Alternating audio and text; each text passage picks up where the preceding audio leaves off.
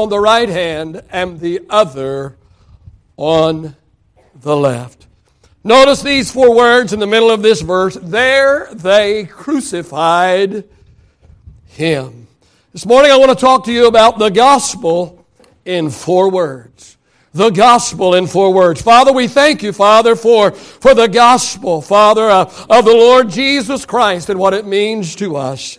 Father, I just pray that we will ever be grateful and thankful, Father, for what you did for us, what we were never, ever able to do for ourselves. Let your anointing be upon this place today and upon this message and messenger today.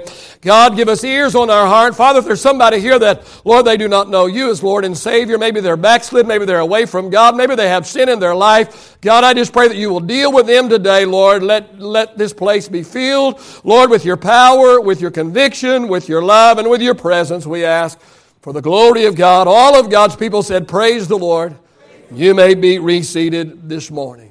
Well, as I've already said, in Luke chapter 23 and verse 33 that we read, we can find there the gospel in 4 words. There they crucified him. Now, I want us to take each and every one of these 4 words separately this morning and talk about them today. First of all, the first word is there.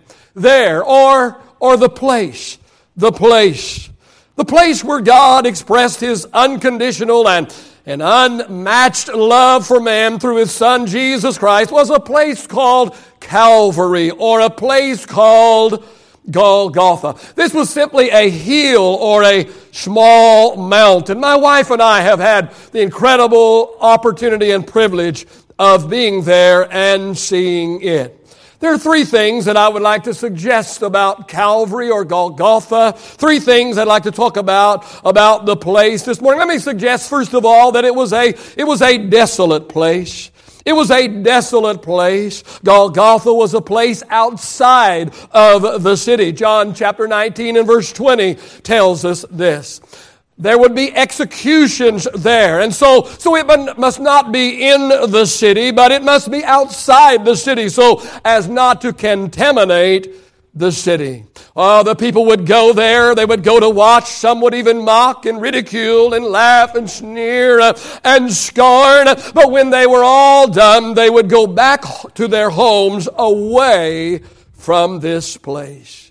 It was also a depressing place. John 19 and 20 calls it the place of the skull. Now, there are 2 schools of thought as to why Golgotha or Calvary was called the place of the skull. One theory and thought is that the actual hill or mountain resembles that of a skull. The face of the mountain seems to have eyes and a nose and a mouth. And I have been there and I can attest to the fact that it does look like Golgotha, Calvary, does look like a skull with eyes and with mouth and with nose.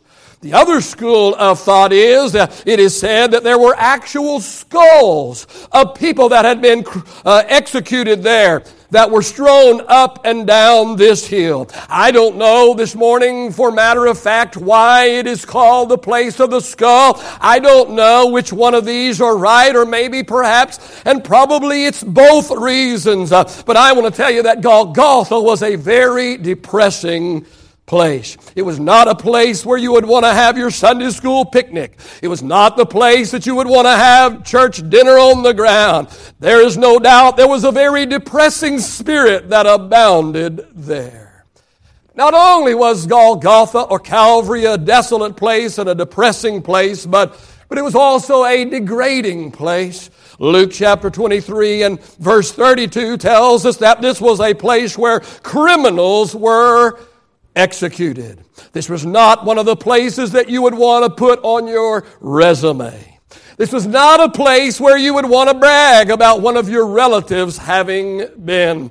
No, Golgotha was a very degrading place. There was a stigma attached to this place. Some of the most vulgar and vile and villainous men had been executed there. So my question this morning is, what was he doing there?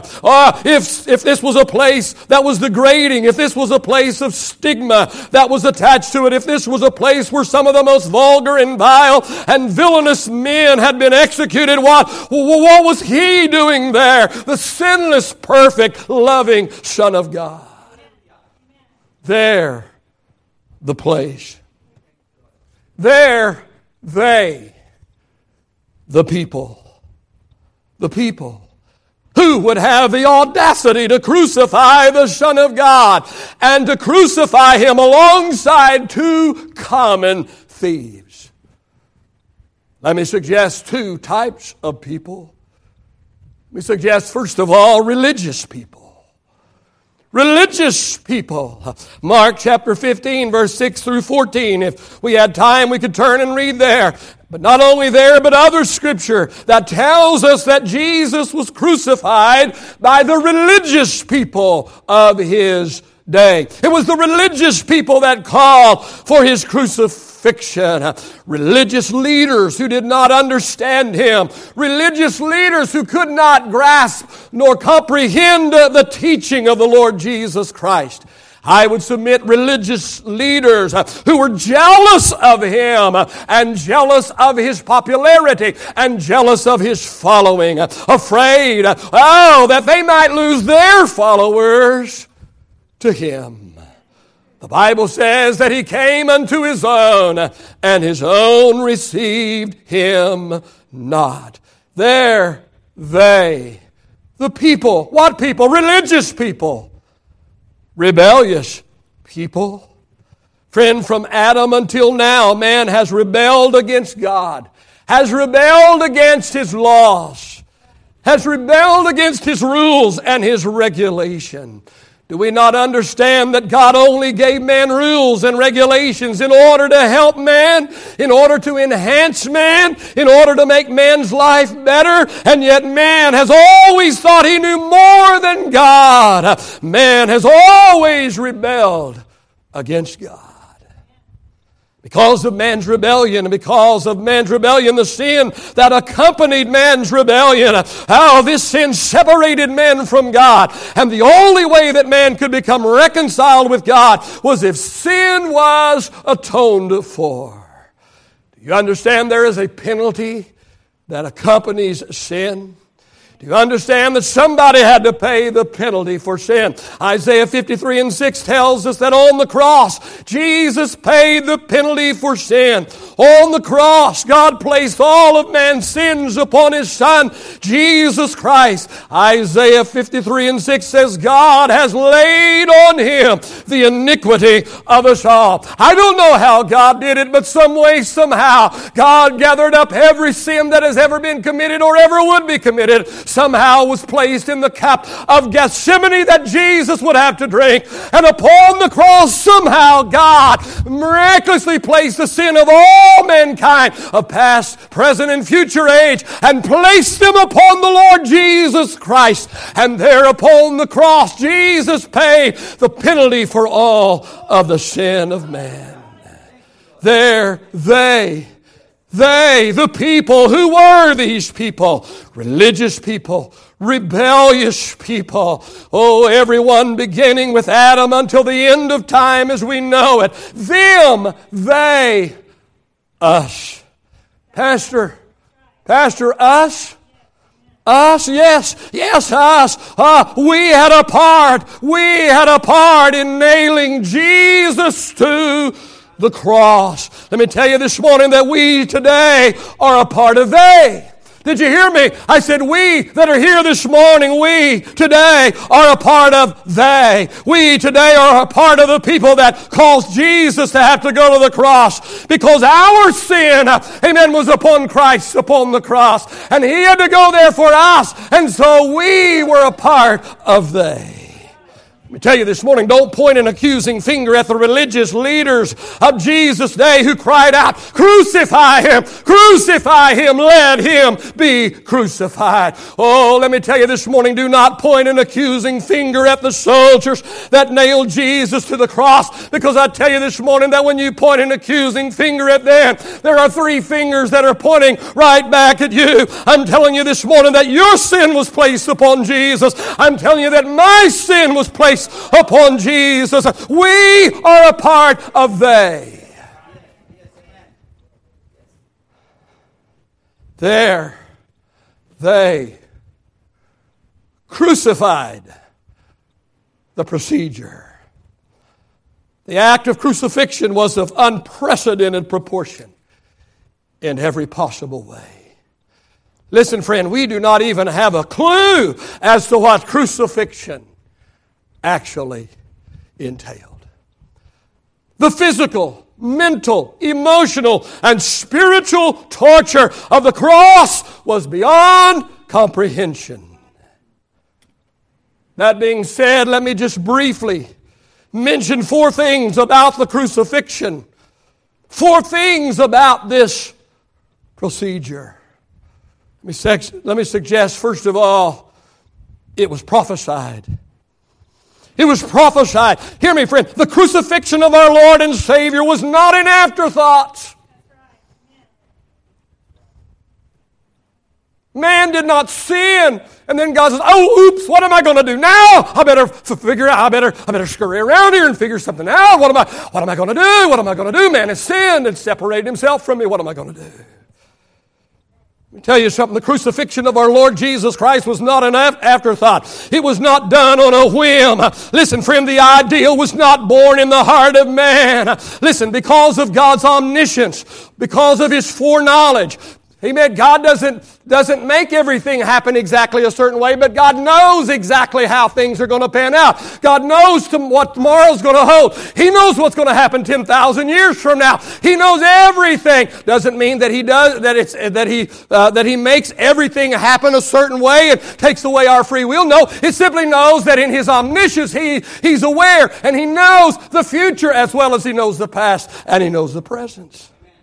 Because of God's omniscience and foreknowledge, He knows everything that will ever happen. He knows it before it happens. So friend, God knew before He created man. Before He created man in the garden, He knew that man was going to fail. I have a hard time with that. You know, there's some things that I'm willing to try, hoping to succeed. And if I don't succeed and I fail, okay, but I tried. But if I knew ahead of time that what I was going to try was going to fail, I don't know if I would do it. God knew before He created man that man was going to fail. He knew before He created man that man was going to break his heart. He knew before He created man that man was going to sin and separate himself from Him. So God planned before, say before. God planned before He even created man. God planned for the redemption of man. 1 Peter 1:20 says, "Oh, He indeed was foreordained before the foundation of the world, but was made manifest in these last times for you." Isaiah prophesied and described the crucifixion of Jesus Christ hundreds of years before it happened. Isaiah chapter 53. Not only was the procedure of crucifixion prophesied, let me suggest it was public. It was public. Luke 23 verse 35. "And the people stood looking on." Nonchalantly, here they are looking on. Even the rulers with them sneered, saying, "He saved others, let Him save Himself, if He is really the Son of God." Can you even imagine the humiliation that Jesus must have felt? Those that paint the portrait of Christ on the cross, out of love for Christ, out of honor to Christ, they cover the loins of the Lord Jesus Christ in the pictures, but that's not the way it was. Jesus hanging there, totally naked, totally exposed as the public looked on. And there to hear them mock and ridicule and laugh and sneer and jeer. Perhaps they even threw rocks and sticks at him. Perhaps they even spat upon him. Friend, it's one thing to suffer in private. One thing to suffer in private. In private, you can moan and groan, you can cry, you can yell, you can scream, you can stomp your foot. You can do whatever you want to in private. In public, it's different, isn't it? You know, when you're in the hospital and you're in much pain and people come to see you and you're just about to die in pain and they are stupid enough to ask you how you feel, and you grit your teeth and you tell them you're doing just fine and you're feeling fine, and you do everything within your power to keep your dignity, and you do everything in your power to keep your composure, and you don't whine and you don't cry and you don't cry out and you don't lash out. You do your best because listen, friend, Jesus didn't have the luxury of suffering in private. His pain, his agony, his suffering was done in public, and every eye was upon him. Can you even imagine? Talking about the procedure right now, the crucifixion, it was prophesied and it was public, and friend, it was painful. It was painful. There's absolutely no way that I can adequately describe the pain that Jesus endured on the cross. Crucifixion is said to be the absolute most painful death possible. It is said that crucifixion, there is no other kind of death that even comes close to the pain and the agony of crucifixion and the death of crucifixion. See, crucifixion was an art. It's an art. It wasn't just a way of killing somebody, but it was designed to torture for hours. Torture, pain, agony. Those who carried out the crucifixion were experts at what they did. They were experts. They were trained. It was an art. They knew just how to do it in order to be able to inflict the maximum amount of pain. They knew exactly where to place the hands. They knew exactly where to place the feet and exactly how to do it in order to put that body in a place where it would have excruciating, unrelenting pain. It was so painful that they would even offer a mixture or a drink that would help them endure it. When they offered this drink that would numb their feeling and put them in a stupor, when they offered it to the Lord Jesus Christ, when he noticed and realized what it was, he refused it. For he had no aid or help, but was willing to take the full punishment. Let there not be a doubt. Let not one sin be left out. He would pay the price for the sin of man. Matthew 27:34 tells us that. The pain that Jesus endured on the cross is somewhat described in Psalm 22, verse 14 through 21. The prophecy, my life is poured out like water, and all my bones are out of joint. My heart is like wax melting within me. My strength has dried up like sun-baked clay. My tongue sticks to the roof of my mouth. You have laid me in the dust and left me for dead. My enemies surround me like a pack of dogs. An evil gang closes in on me. They have pierced my hands and feet. I can count all my bones. My enemies stare at me and gloat. They divide my garments among themselves. They throw dice for my clothing. O Lord, do not stay far away. You are my strength. Come quickly to my aid. Save me from the sword. Spare my precious life from these dogs.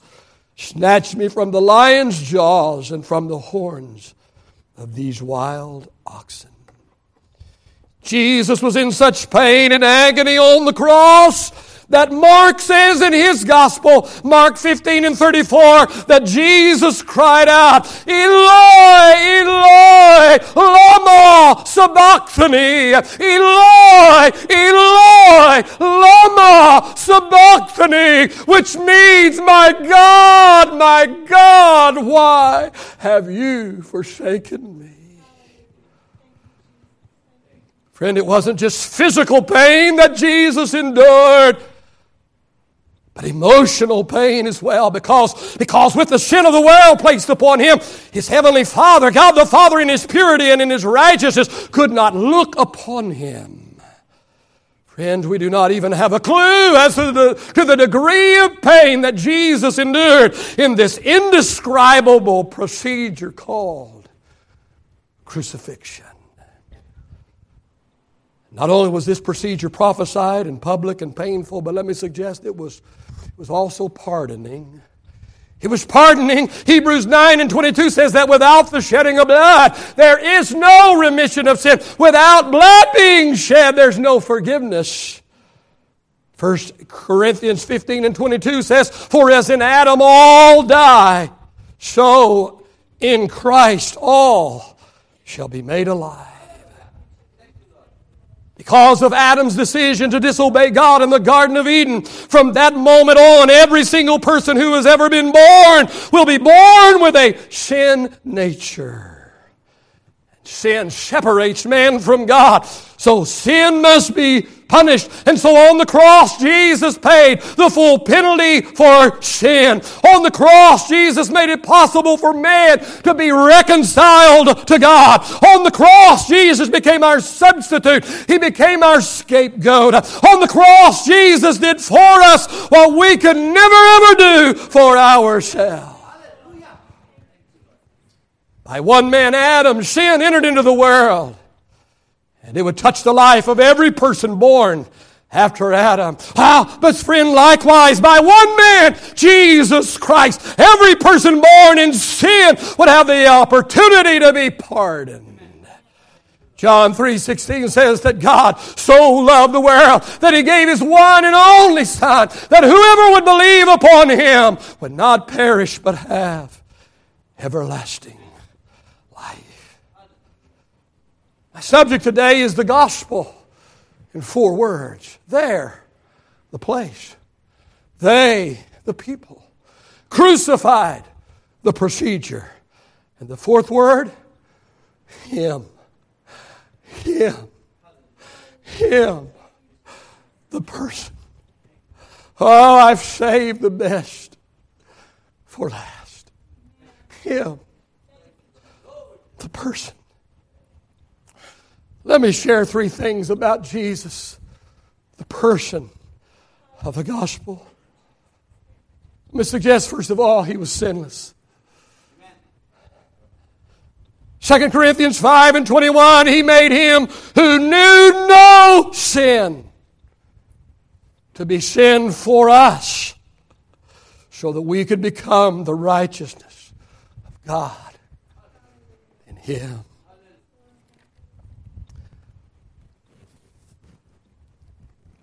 I'm a PK, that means preacher's kid. I've been in church my whole life. Never ever remember a time when I wasn't in church. My mama was my children's church teacher, leader, and she was good. Mama's good. I can remember some of those stories Mama used to tell in children's church. I remember Barney's Barrel. That was always one of my favorites. I also remember a story when I was just a little bitty boy in children's church my mama used to always tell. It's a story about Big Jim and Little Tim. It was called, He Took My Whipping for Me. My mama could tell it good. I wish she was here to tell it this morning. But the story goes, and I'll make it that was her whole sermon, so I'll just do it in about 3 minutes, hopefully. Condense it. But the story was years ago in a one-room schoolhouse, and very few remember that. I don't even remember that, although I've heard of it, but it didn't happen to me. One-room schoolhouse many, many years ago where everybody from first grade to 12th were in the same room. Out in the country. Everyone would bring their lunch because there's no lunch cafeteria. There's no Dairy Queen across the street to go to. Everybody would bring their lunch.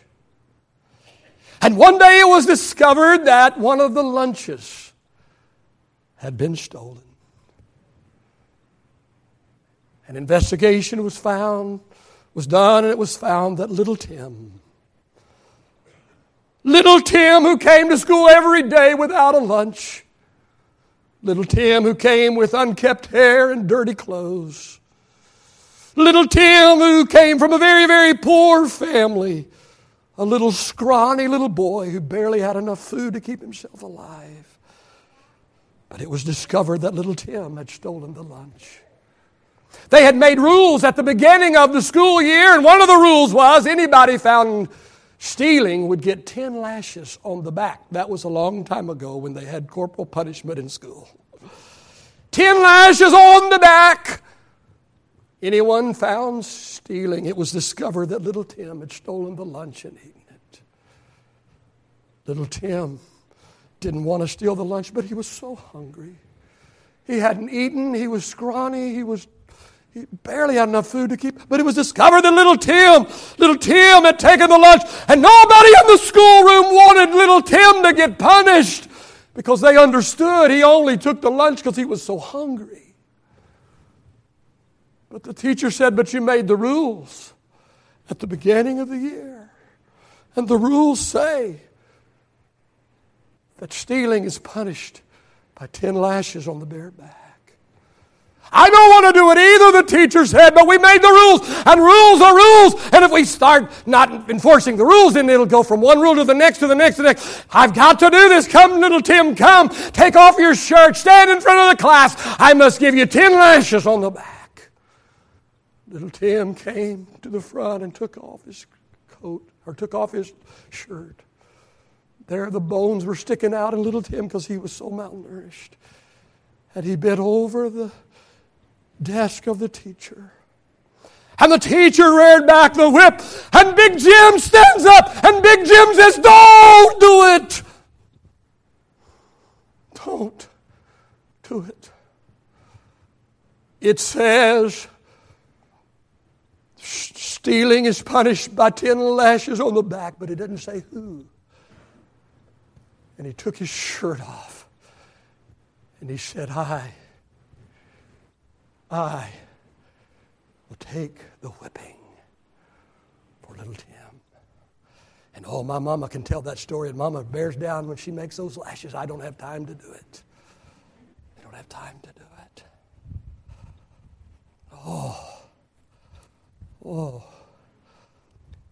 Oh, he was sinless. Oh, he was sin. He wasn't crucified for his sin. He was crucified for our sin. He made him who knew no sin to be sin for us so that we could become the righteousness of God in him. Let me suggest also, not only was he sinless, but he was surrendered. Surrendered. The Bible says that Jesus was crucified between two thieves. Oh, I can just imagine that it took several men to manhandle these thieves. I'm sure they put up quite a struggle and trying to escape and keep themselves off of their cross. Not so with Jesus.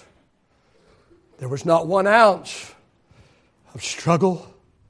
John 10, verse 17 and 18, Jesus said, I lay down my life. Jesus said, no one takes it from me. I lay it down of myself. Jesus said, I have the power to lay it down and I have power to take it again. This command, he said, I have received of my Father.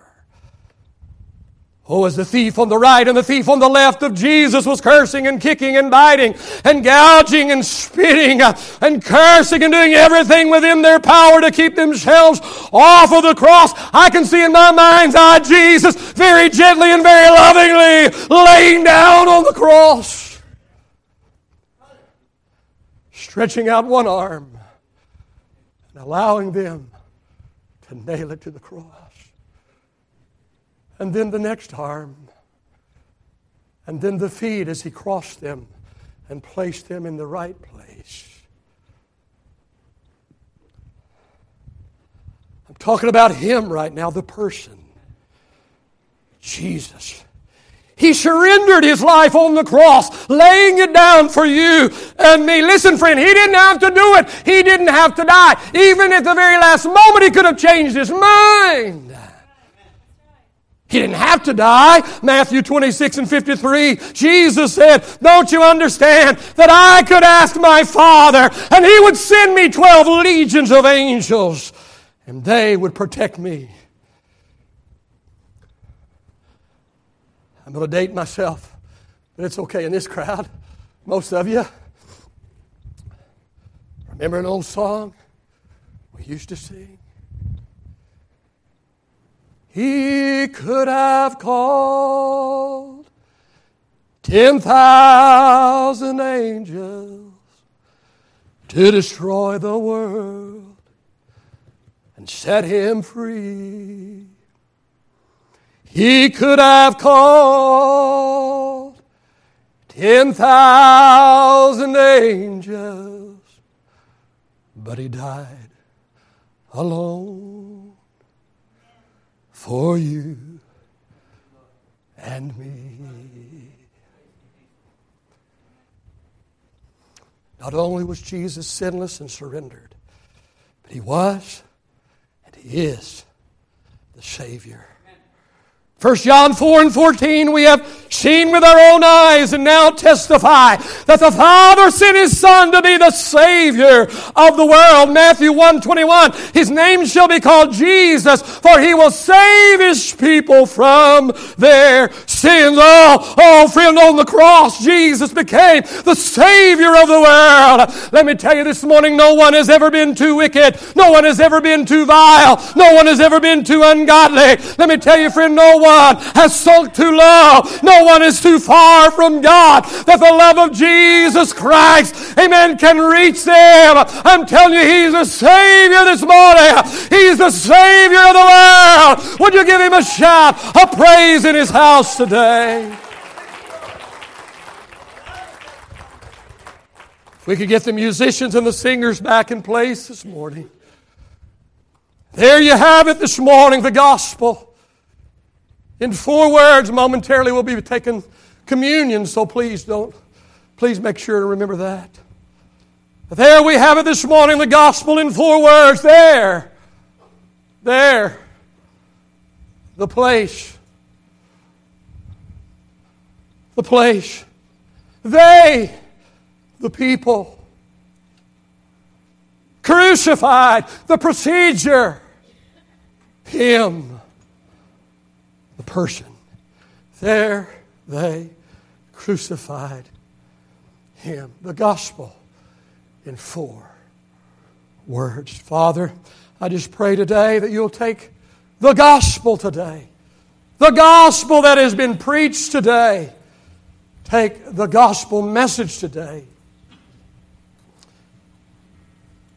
Let it do its work. Let salvation come in this house today. In Jesus' name. As your heads are bowed and your eyes are closed this morning and nobody is looking around, nobody's moving around now.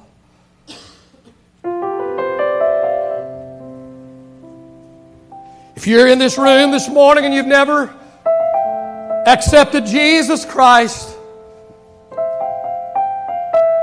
and what He did for you on the cross,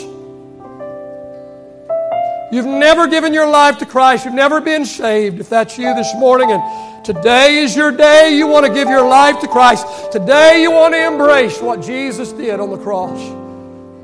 If that's you this morning, I want you to lift your hand real quickly this morning. I want to acknowledge that you have lifted it. I'm not going to tell anyone who this is. This is between you and God today. Anyone in this room this morning. I wonder if you might be here this morning. Maybe you're a backslider today. You're away from God today. And you want to return to Him today. If that be you this morning, I want you to lift your hand. Let me recognize you have lifted your hand today. God bless you. Thank you so much. You can put your hand down this morning. Anyone else? I'm a backslider. I'm away from God today. I want to return to Him this morning. Anyone else?